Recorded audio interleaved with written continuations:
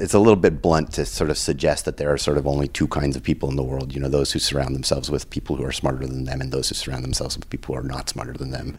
And like, I always want to hire somebody who's smarter than me, better than me, faster than me, and encourage and nurture that.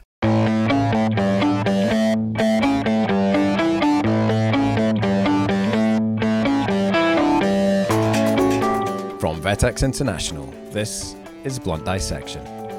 I'm Dave Nichol. On today's show, I'm joined by Martin Trubb-Werner. Martin is the founder and former CEO of Vet Success, a business helping practice owners improve their decisions by taking objective data sucked from the practice management software and turning it into meaningful insight. He holds a BA in Economics and Spanish from York and a Master's in Industrial and Labour Relations from Cornell. His early career was spent cutting his teeth in the HR department of a global manufacturing organisation. He then took a tour of duty through the various business departments of both Fortune 500 companies and small businesses, gradually learning his craft. Having served a very handy apprenticeship, Martin began his entrepreneurial journey for real, setting up a marketing automation business. A complete fluke conversation caused a pivot into data intelligence, and Vet Success was born. The business subsequently grew to a market-leading position in data analytics for practices, and in January 2021 was acquired by VetSource. After a year working as the head of data and platform technologies for VetSource, Martin left to start up his latest venture, VetBooks, a bookkeeping service looking to democratize timely access and understanding of vet practice financial data. Martin's other notable career contributions are as co-author of Veterinary Practice Management Essentials, and he sat as the chair of Vet Partners Practice Management Special Interest Group for 2 years. Now, before we jump into the episode, a quick word from today's show sponsor. Introducing the Vet Career Concierge Service. It's an easy way to find your dream job, and it's a brilliantly simple concept. Instead of wasting time searching through thousands of practice jobs that might be a good fit but frequently aren't, let the Vet Career Concierge do the hard work. All you have to do is register, tell us all about your skills and what you're looking for from your next practice. Then your career concierge goes to work filtering, matching, and approaching only practices who are a good fit. If you like the sound of a practice and you want to meet, your concierge will coach you through the interview process, help with negotiations, and work to ensure you have a smooth transition into practice when you accept a role. They'll even stay in touch with scheduled career check-ins to make sure you're happy. The service is open to vets and vet nurses with at least 1 year in practice and legally able to work in the US, Canada, UK, EU, or Australia. To register, visit vetxinternational.com/jobs, and all registrants will be entered into a prize draw where you could win an Apple Watch, Magnum of Champagne, or one of several Amazon gift cards. Registration and membership is free for vets and nurses, so head to vetxinternational.com/jobs to sign up today. Now back to the show. Martin is that most rare of things, a data nerd who speaks fluent human. He's not an easy guy to put in a box. He's an entrepreneur for sure and loves solving puzzles, but he's just as likely to view his team as a puzzle to solve, and it's that quality, I think, that makes him such a standout as both a terrific leader and human. Well, it could be that, or it could be his ability to absolutely rock a bow tie and flat cap combo. Seriously, this guy can pull it off. The only thing I did not enjoy about the episode was how short a time we had to record, but what we lacked in time, I'm absolutely sure we made up for in value. So, without further ado, sit back and enjoy this conversation with the effervescent Martin Trubb-Werner. Welcome to another episode of Blunt Dissection. We are over in Indianapolis. The sun is in the sky. It's game day here. The Colts fans are flocking up the streets to go shout for their team today. And I've just had a lovely lunch with today's guest, and I'm really excited to have Martin Trubb-Werner on the show today. So welcome to Blunt Dissection, Martin. Thank you, my friend. It's awesome to have you. I like these conversations because I would say when on the podcast, I like to interview people who are interesting to me. So they're completely selfish conversations that everybody else gets a little voyeurism of. But I came aware of the work that you were doing, not with the business you're working with now, but with your previous business, Vet Success, and the data and the analytics and the knowledge and the insight that you must get from that. So when I heard about the work you were doing, I'm like, oh, that's somebody I would love to talk to and learn a little bit more about. But before we get into any of that, I kind of wondered, you're not a veterinarian, that's not your background. How the heck did you find your way into this hot mess that's veterinary medicine? I mean, listen, how do entrepreneurs find their way to anything? It's sort of like, you wildly stumble around and you follow one thread and then you keep following it. I often say as a business owner, I spend my time looking for ways that my business is going to die and closing those loops. And then one day you wake up and you find out, oh my goodness, I've birthed a thing and it's like bigger than me and it's great. But for every one of those, you also have those that, die along the way. Okay, well, that's the first point of interjection in that case. And I almost want to compare notes here on how many wins to how many fails. Like, what's your win to fail ratio for setting up businesses? I mean, I wouldn't know. I don't have a scorecard. My wife has accused me of building $10 million businesses in my head faster than anybody she knows. There's 100 ideas for every one that sort of tries to see the light. So, do you have any favorite fails along the way, for want of a better question?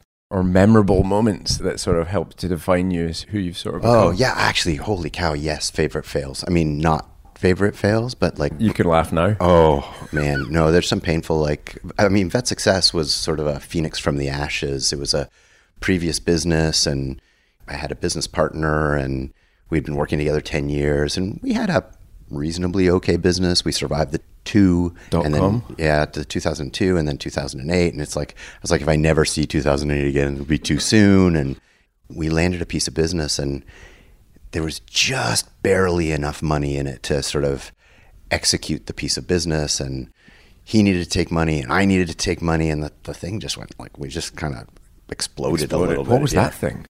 It was a marketing automation piece of software. Well, listen, I built a CRM system. Stupidest thing you could possibly do, right? It's like, I know, let's build a CRM system because, Salesforce.com probably isn't going to be a thing. I know. It's like so funny.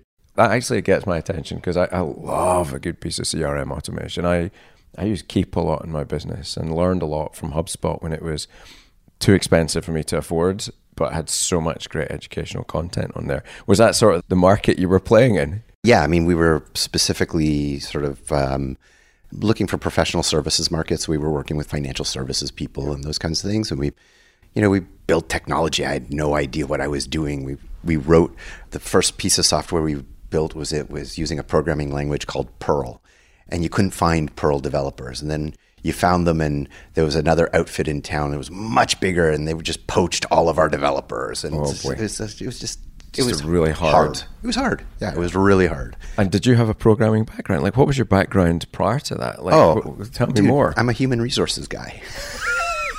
I've been a student of business forever. Like, I was the kid with the lemonade stand. I was the kid with, the business in high school. I was the kid with the business in university. What was your university business? Oh, we had Gemini waitering services. So this is pre-internet, right? Somebody had started the business and I came into it a little bit later. And what was the premise of the business? Home-based waitering services for house parties. So we got rented out to catering companies. And my buddy Andrew and I were on Student Senate, and we had an office that the school supplied us, and little did they know that we were using that office to run our business out of. Ooh, I'm not sure I should say that, but anyways, that's a 30-year-old story. There'll be a bill with 30-year-old interest coming your way. That's right. They might take my degree away or something like that. It's like we had, pre-internet, we had an ad in the Yellow Pages, and people would leave voicemails for us, and we'd call them back from the Student Senate office. And then you've a plentiful supply of people, totally poor students that could go waiting home. 100%. It was great. I love hearing stories about that sort of thing, particularly in universities where there's a lot of youthful energy.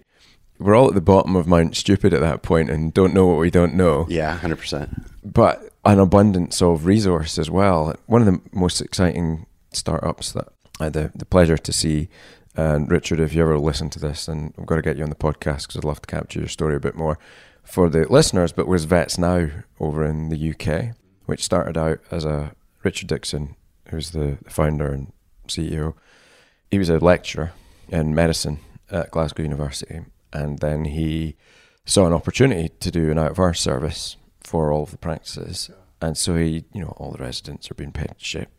They've got these skills. And so he just started an on-call rota and started taking calls for all the practices in Glasgow, made their day, and starts making money doing that. And before you know it, he's doing that, and same models cropping up all over the country. Super smart.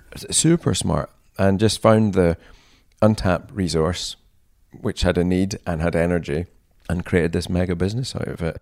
And did what? I think he just flies around in his helicopter now.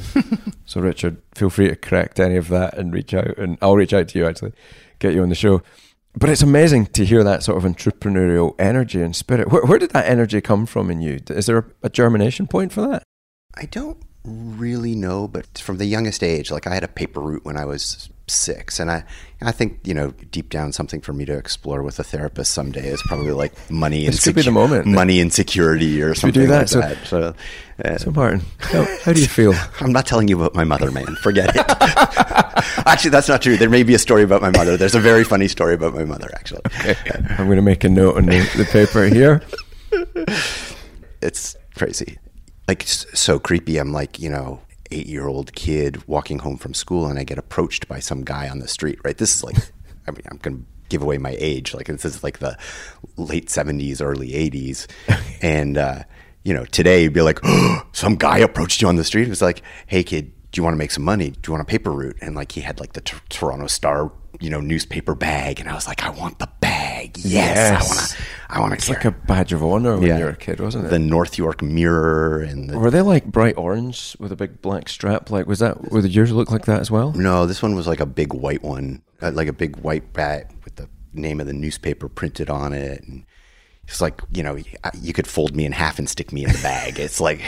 There's some probably spinal deformation you've now got from lugging that much weight as a kid. You know, I had no business taking this paper route. And the one paper route was like, you had to have the papers out every morning, 6 days a week, you know, 6 o'clock in the morning. Early.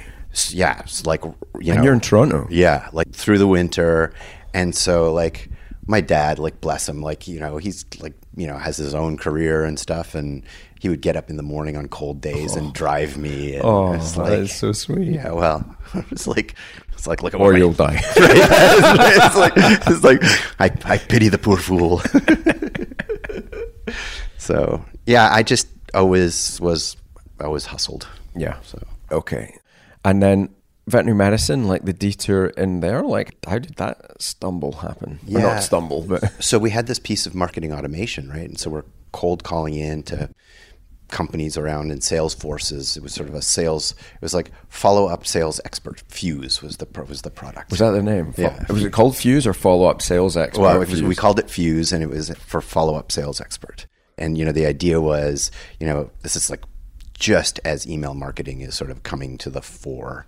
And the idea was you could sort of pick, it was highly variable content in small volume. So you like have like a template for an email, and you sort of pick the content block that, you know, today we talked about, you know, A, C, and F, topics A, C, and F. So I pick topic A, C, and F, and it populates this HTML email, trackable, all this stuff.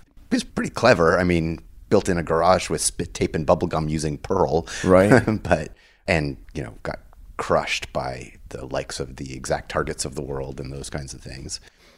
And we cold called in to Pfizer Animal Health in Canada, a guy by the name of John Hayward, who's still in the industry. He's at Royal Canin now. And John says, Martin, like what you've just described, like could be a perfect solution for the compliance problem in veterinary medicine.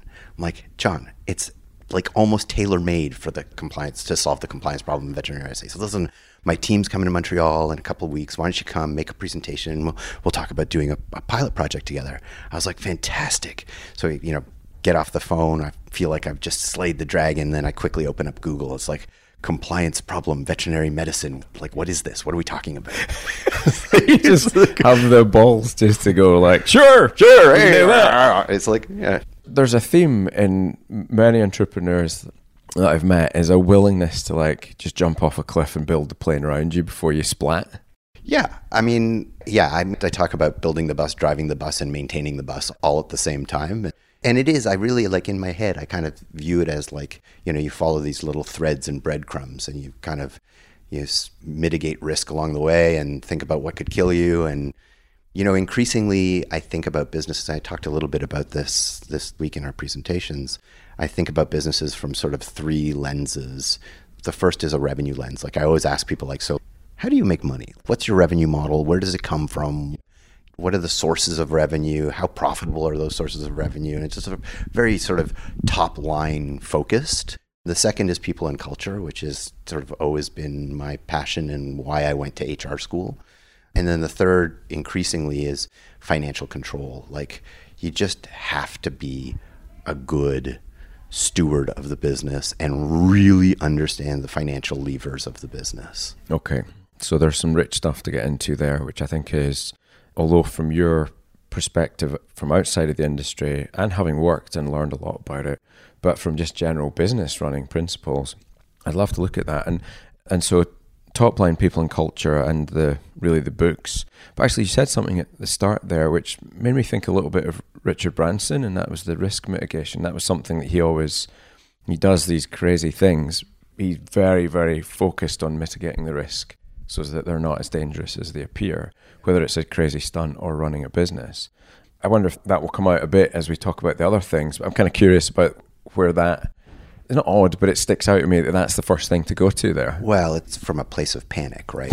It's survival mode, right? It's like, okay, what are the top 3 things that can kill my business? Oh, I don't have the right people in place, or I have the wrong, or worse, I have the wrong people in place.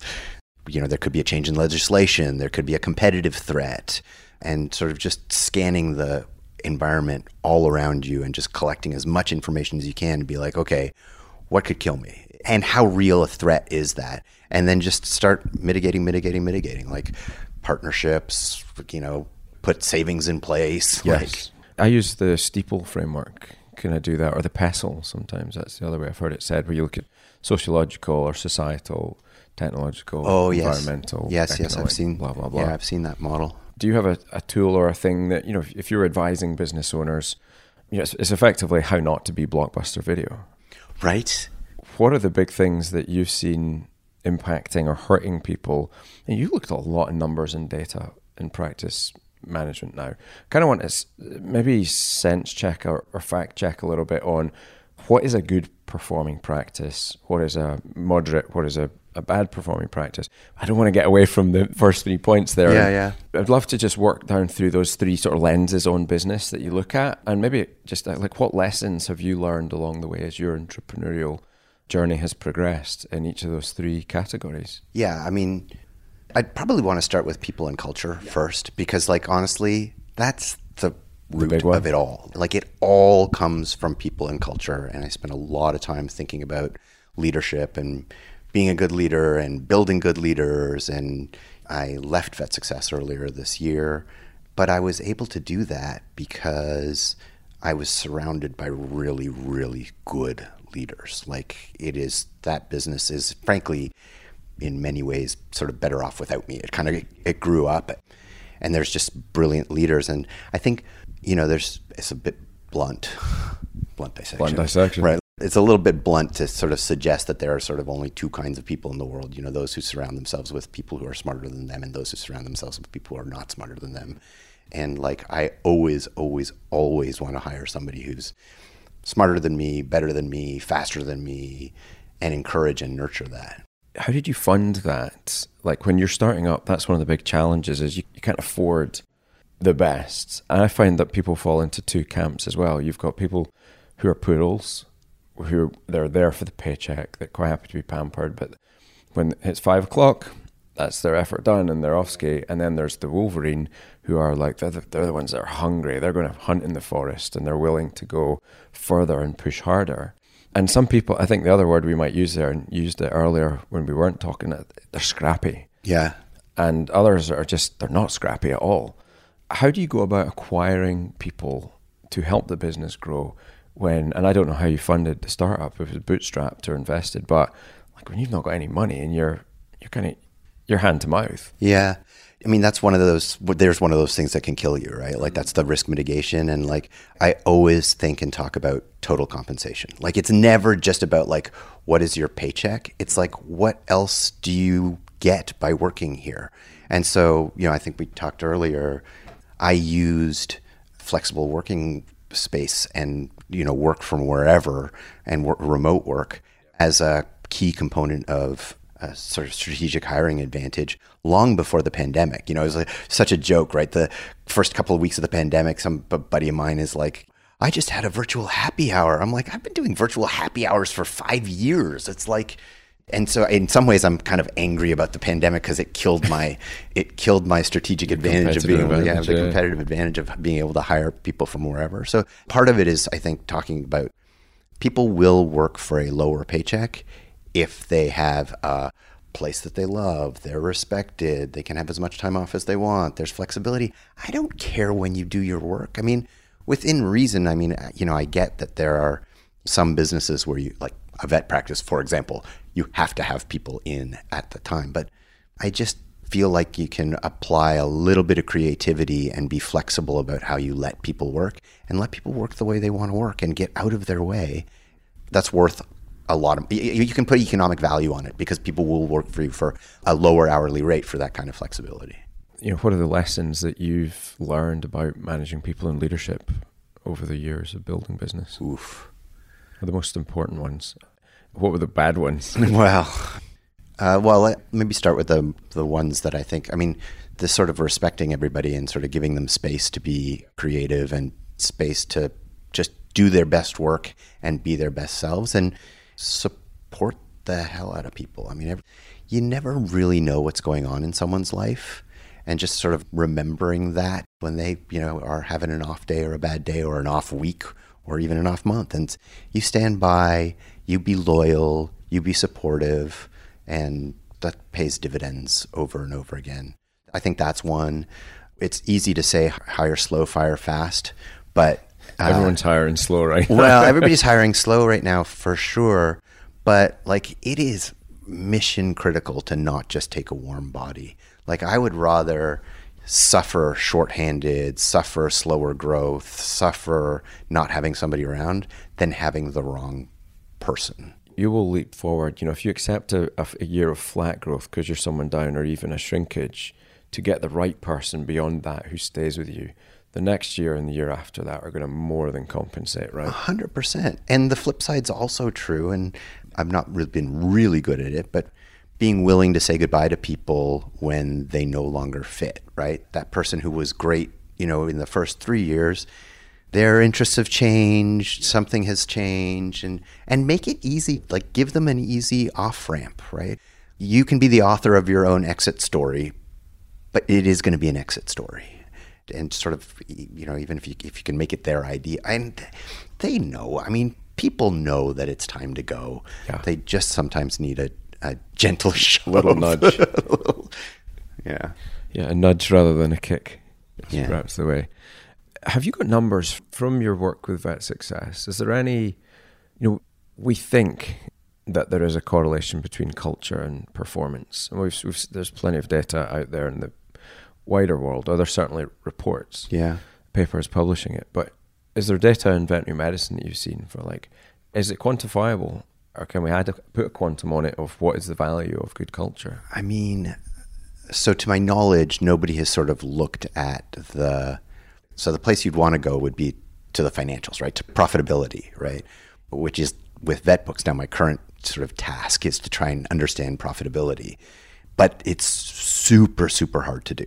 Super hard to get to profitability. Okay, so then you'd be like, okay, well, maybe better practices, define better how you will, great culture, low turnover, or whatever, have higher revenue, better client retention. But to my knowledge, and maybe if somebody knows of a study, they could let us know, but nobody's done at scale, right? A big study of employee sat in practice bounced against apples to apples revenue, net profit. Yeah. That would be interesting. It'd be super fun to do. I'm not sure how or who we do that. I mean, there are people who are doing culture studies for sure. Yeah. Like VHMA might be a good place to. Yeah.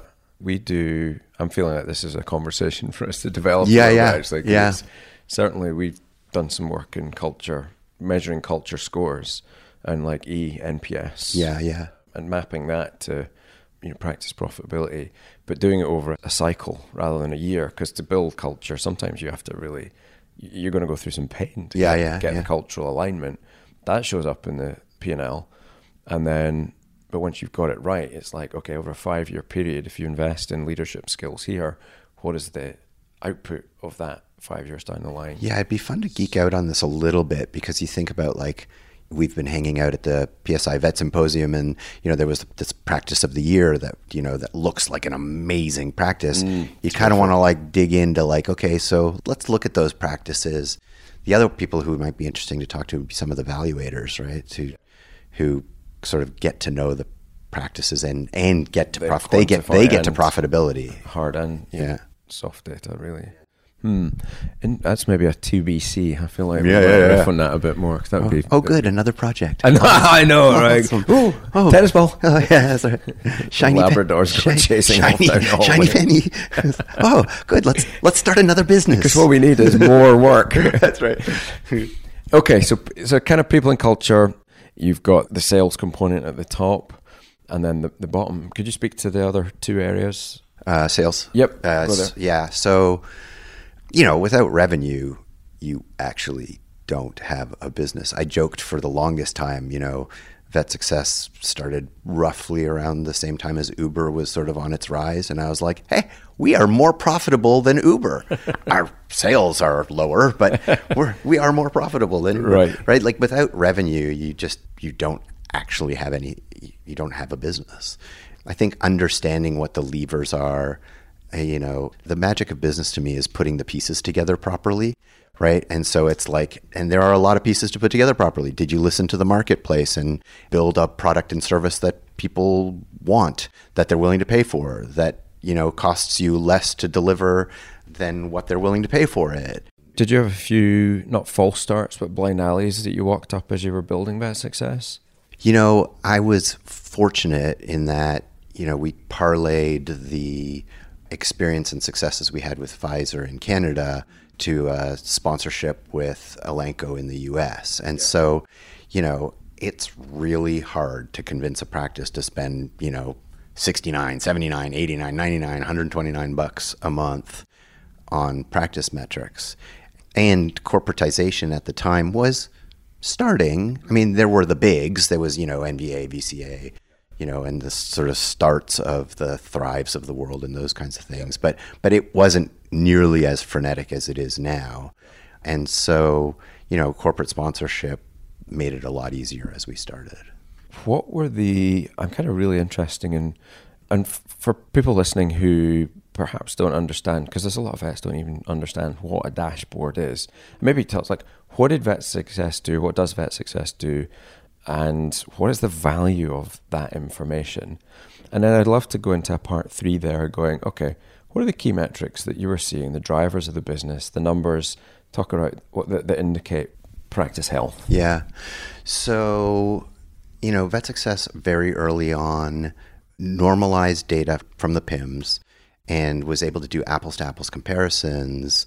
We talk about, like, imagine you're flying a plane. Like, do you want to get on a plane that doesn't have an altimeter and you don't know how high you're flying, or a speedometer, how fast you're flying, right, in clouds, or a speedometer, how fast you're flying, or a compass, what direction you're flying? It's exactly that for your business. It's like, are we moving in the right direction on revenue, on visits, on lapsing patients, and just sort of these key metrics that I remember early in my career.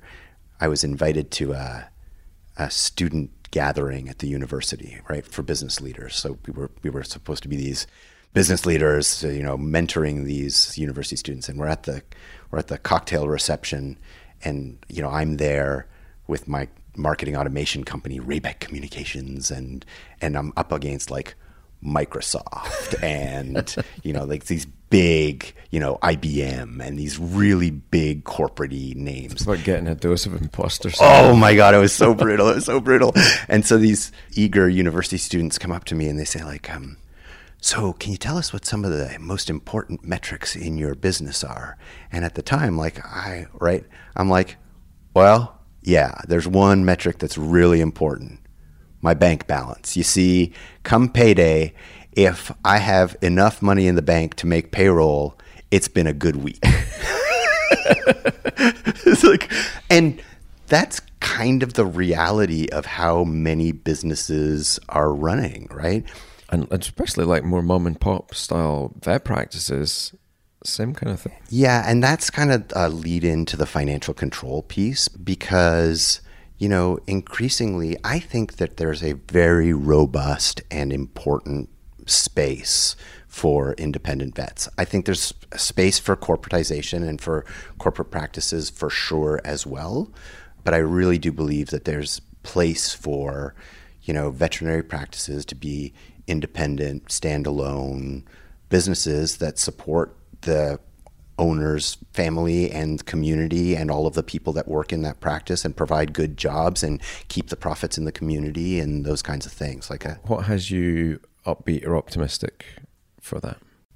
I mean, part of it's just my own bias for entrepreneurship, right? Part of it's my own bias for entrepreneurship. I share that optimism, by the way. Yeah, I just, I think business ownership is not for everybody, but it is really good for some people. You see some of the practices that we met this week who are like thrilled to focus on their business, to provide a good place to work, to provide great service to their community, to be contributing members of their community. And it's not that corporates don't or can't do that, but as soon as, big capital is introduced, they just have different priorities. The problem is that it's a marketplace. There's competition for the delivery of service. And if you don't think that big corporate or corporatized practices aren't in financial control, you are sorely mistaken. Those corporate practices are not just looking at their bank balance and saying like, okay, do I have enough to make payroll? Do I have enough to buy a new car? Oh man, they've got their ratios dialed in. They know what their COGS are. They know what their labor costs are. They've got it really figured out. And the nice thing about technology now is that we can level the playing field. An independent practice can compete with a corporatized practice. Okay, that's a great place to explore a bit more. So just on the notion of knowing your numbers, that's an area of perennial weakness for veterinary practice owners. Agree or disagree? So agree on the business side, but they've got an analog in their own practice because they run labs and they wouldn't dream of not looking at those numbers. They wouldn't dream, that's right. And they treat their patients, by the numbers. A business is the same. Yeah. And when you're mentioning, these ratios, turnover of goods, debtor days, but, it's when we're making decisions and when people are freaking out. Wait. Sorry. This is a cultural thing. You use turnover, which is turnover of stock. So it's like revenue, right? No, that's like how quickly you turn over your inventory. Inventory turns. Inventory. Yeah. Okay, inventory turns. Yes. And actually, turnover is one that perennially causes me problems. Right, because you guys talk about turnover and you mean inventory revenue. Turns. Oh, you do mean revenue. Right. Turnover is revenue, but turnover is also like stock turnover. Inventory turns. Yeah.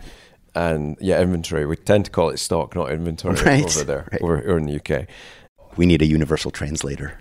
A Babel fish. Pop it in our ear.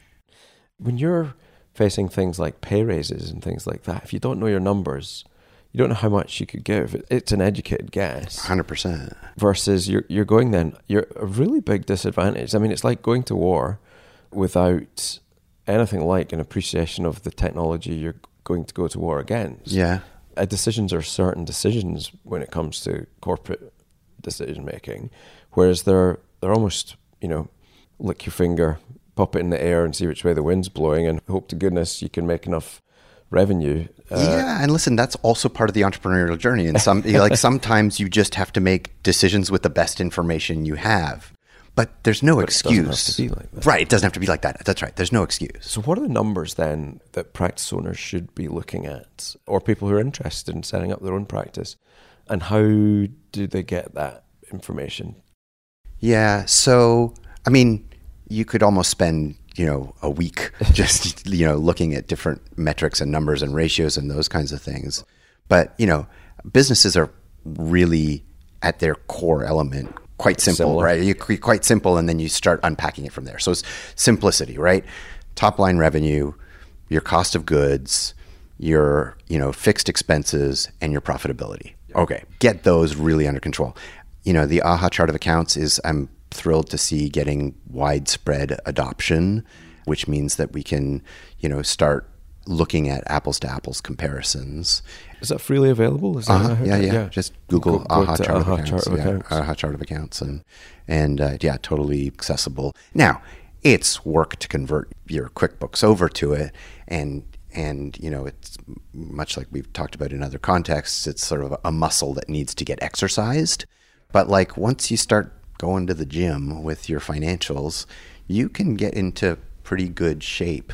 And, it's amazing.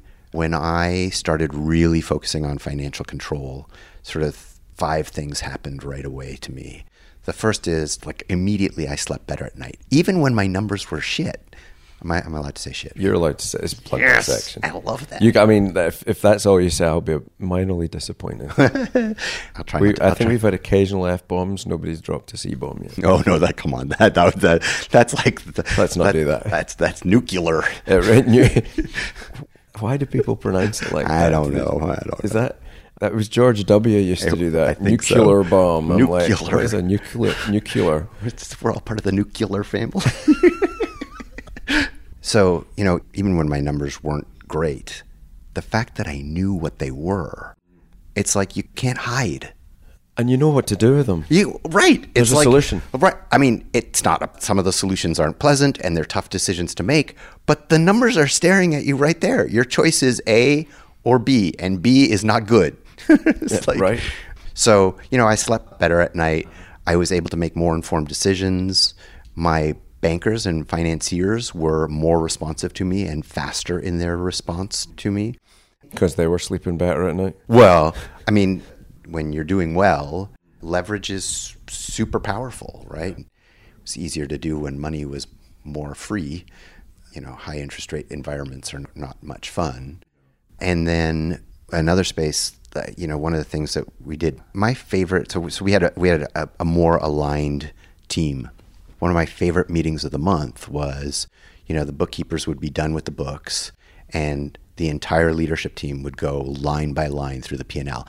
I haven't really checked with my friends who were on my LT. I suspect they didn't enjoy that meeting as much as I did, but it's like my absolute favorite meeting of the month is like line by line. Like last month we did X in revenue. This month we did Y. We had planned to do, Z or Z or whatever you want to call that. Whatever you want to call that letter. Why is there a delta, right?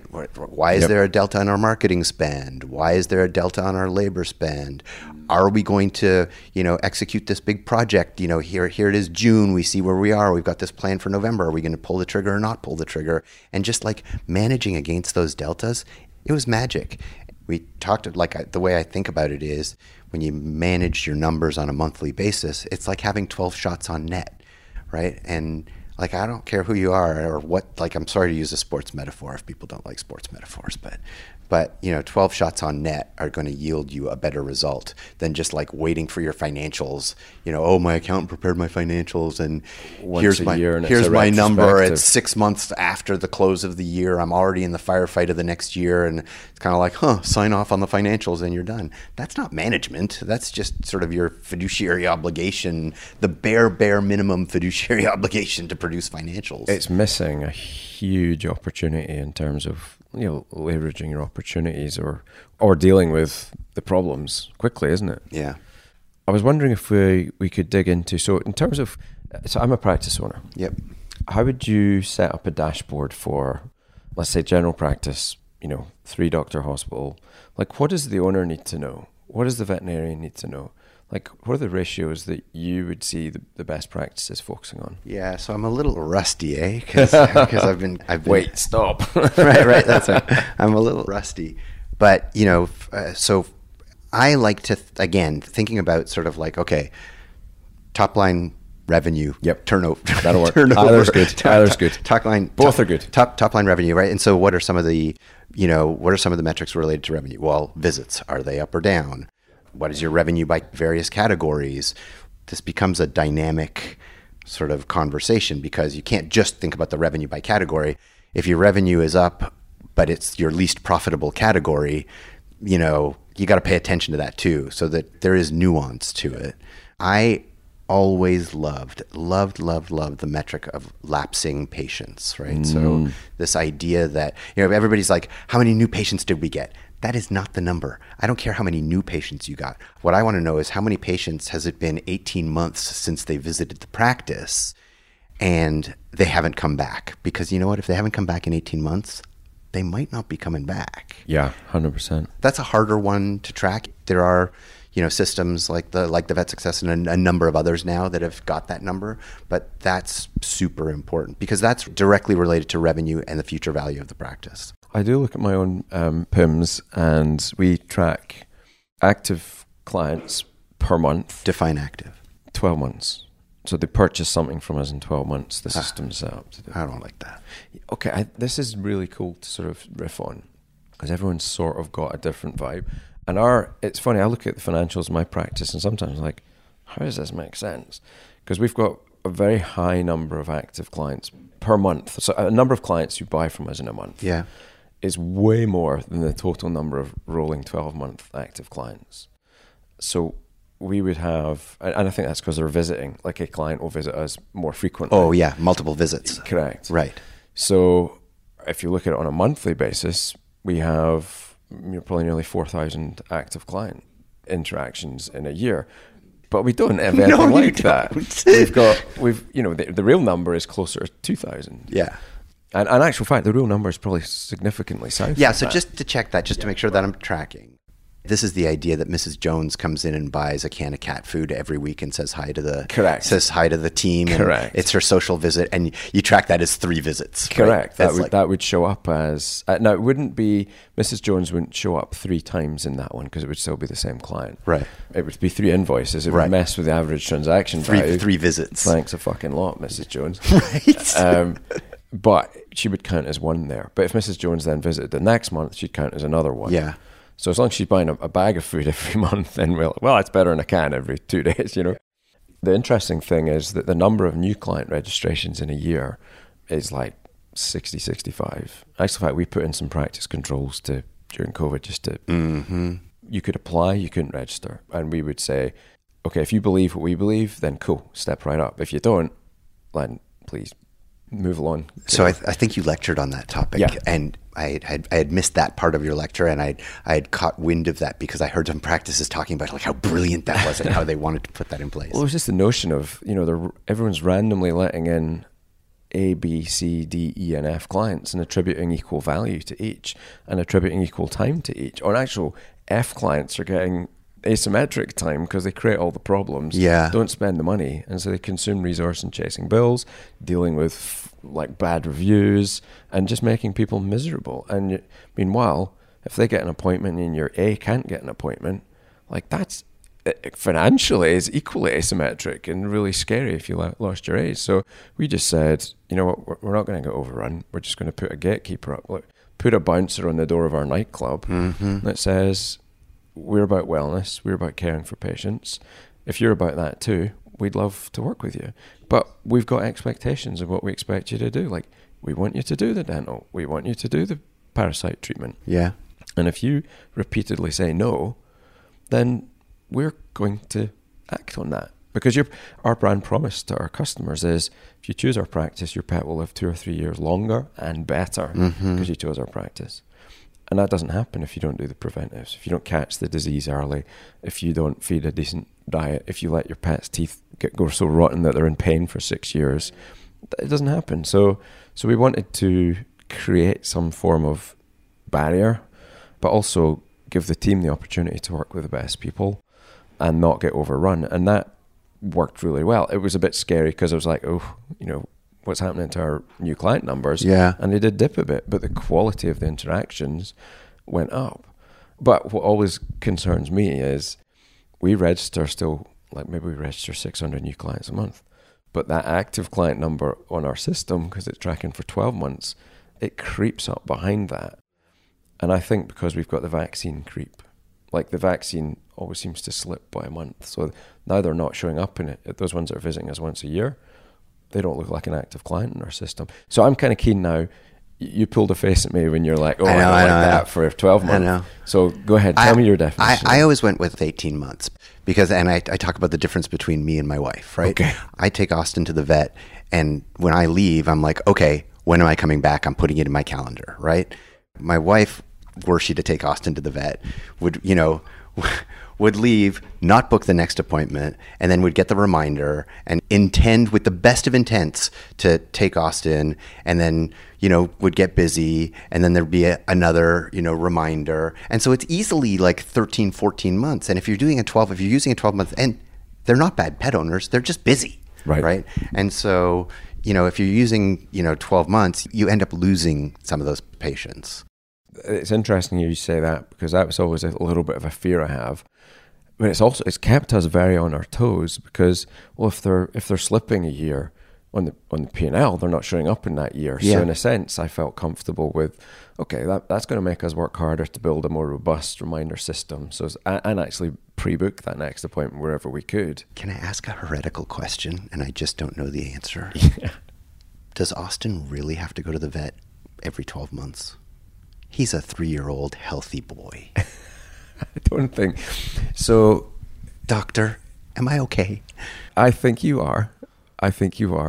And isn't this the place where distance touch points with pet owners really starts to become more important? Because like you've got the bathtub effect of loads of visits early on in life with puppy visits, and then they're pretty healthy, once a year annuals, and then you've got now we're getting old and like everything starts going wrong as you age. And the whole wellness thing was about filling that bathtub with preventive care. So yeah, but no. Yeah, but no, but yeah, but no, but yeah. I mean, this is the thing, right? We're like, you have to be a good pet owner and bring your pet in every 12 months. But I would say yes, because dentistry is an area of great interest for me. And I think even if it's 1 year to 1 year, not getting a prophy and an assessment done is madness. I agree. If you're human, if it's 3 to 5 years for a dog, that's always the way I pitched it to pet owners, was saying, like, if you wouldn't have gone to the vet for 5 years and you didn't brush your teeth every day, you would have pretty bad mouth as well. To be clear, before I start getting hate mail, so I'm going to come back. No, I'm just being curious. Like, I'm just being curious, right? Like, I am not a DVM, right? And so, like, as a curious pet owner, like, when I think about it, I just think about like 18 months feels about like sort of. At 12 months, pay attention. And this is why I don't like that 12-month metric, because if you're harsh about it, then if you want to make sure you maximize your number, then really what you're managing towards is 10 months, because you want to remind people at 10 months so that they make that day 3 by 364, right? Right. The reminder kicked in about 6 weeks before the due date. Yeah. And the sequence triggers off then. Yeah. So, I don't know. Interesting. And, by the way, related to revenue. Like, to bring it back to like, how do we, related to revenue is sort of the predictability of the business. Right? Yeah. And do you have the systems in place to pull people back in? And as busy as practices have been, I'm just too big a chicken to take my foot off the pedal, right? Like, what if we stop reminding people and they go somewhere else? Right. Like, and we have a recession coming. I'm actually kind of interested in your thoughts on that, a little future casting. It feels like we are, in actual fact, I saw a paper saying like technically we're already in 2 quarters of negative growth. So we're technically in a recession, which I'm not sure how that's different to actually being in a recession. I don't think it is. It's just people are saying it softly so as not to totally spook everyone at the moment. To macroeconomists and bankers, maybe. If we work on the hypothesis, and you can shoot the hypothesis down. I'm now laughing because I used the word. No, it was the thesis earlier. We said it was like it doesn't match the thesis. Doesn't match my thesis. It's like, what does that mean? If we work on if our thesis is we're going into recession, and challenge that if you feel differently, is that a bad thing for veterinary medicine? I'm getting a little gray, and part of that is because I've lived through a couple of recessions already, right? I mean, recessions are part of the natural business cycle. I mean, the economic psychobabble is, this is all part of the natural order of things. And business owners who have not gone through recession would be wise to find business owners who have gone through recession, because it is uncomfortable. It is unpredictable. Revenue can dry up. Now, I think vet med, while not recession proof, like, if your dog gets hit by a car, you're going to the vet, right? Yeah. You see some of the softer sort of services that are perceived to be, I'm not saying they are optional, but perceived to be more, like maybe I'm not going to do 12 months of parasiticide. Maybe I'm only going to do 8. Yeah. Right. Or fecal exams. Or fecal blood work, perhaps. Right. Like I'm just there's going to be vulnerability there. I'm going to be a little, another way to think about it is my dentist, right? My human dentist, right? They always try and they're like, oh, you got to book 6 months. I said, listen, I'm self-insured, right? Like I'm an entrepreneur. I pay these dental. So 2 things. Number 1, when I sit down in the chair, I tell them that I'm self-insured because I know that my bill is going to be less than if I were really insured. I love that. So that's the first thing. And then they say like, okay, well, we've got to book you 6 months out. I'm like, can we do 8? Because I'll see the dentist, 3 times every 24 months instead of 4 times every 24 months. And that saves You've still got your teeth. I'm doing okay. Yeah. Especially for a man of your vintage years. Fluoride in the water is a really good thing. And please don't send hate mail. Oh, good. We're getting into fluoride in the water. I know.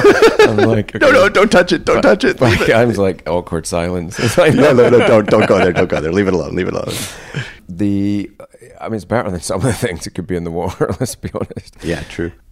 I wonder, again, with your Vista, you've got the new business, VetBooks. You've got this wealth of sort of experience of working with and supporting practices. What advice would you have for practice owners? You're running your own business, and so you're thinking about the market still. Yeah. And I think that's some of the value of conversations I enjoy having with people like yourself, who sort of steeped in some numbers and data rather than just opinion. Like that, it's being formed, like a lot of the time in practice, we form opinion anecdotally. Yeah. Whereas I feel like when you're dealing with data, you're forming it more analytically and more evidence-based. Yeah. What are the things that I've found to become a bit universally true about practices that are, that the best practices always do, and what are the things that the worst practices tend to always do? And best and worst, I'm going to give that context around financial numbers as well. Yeah. So, remembering that, the reason I started VetBooks, right, is because with Vet Success, spectacularly powerful numbers coming out of the PIMS, normalized, make great managerial decisions all around revenue and visits and a number of other like PIMS-based things. And, practice owners would say to me, this is really great and I've got a lot of actionable stuff here. Now, how am I doing on my profitability? And I'm like, your profitability? I don't have access to your profitability through your PIMS. I need to know like every expense that runs through your business. I need to understand your labor costs. I need to like do all of your bookkeeping. Practitioners are like, okay. I was like, oh, okay. Was that another? Sure, we can do your bookkeeping. 100%. Oh, shit. 100%. I was like, honey, I'm starting a bookkeeping company. You're crazy. And it's hard. It's really hard. And we're on the sort of on the front end of that journey. It's perhaps a little trite, but good practices that focus on the fundamentals, right? So like if I talked about, reviewing your numbers, like rigorous numbers, like your financials, having a set of financials every month, taking 12 shots on net. If you focus on just a little bit of profitability every month, at the end of the year, it's kind of just magic. You end up with a successful business and you are profitable because you're managing the profitability levers. In May, I can make a change and I can measure in June or July whether or not that change has had any effect. To extend that analogy, you're not necessarily having to score touchdowns or 3-pointers every time you score a single point or a field goal. Consistently, you can still win games. Move the ball forward a little bit every time. What gets in the way of that? I mean, it seems so self-explanatory. Fear. Mm-hmm. Frankly, just the day-to-day firefight. What's that fear of? Fear of the numbers? Or I think fear of the numbers. I think fear of like, I don't like, we spoke to dozens of practices this week who are like, I know I need to understand my financials better.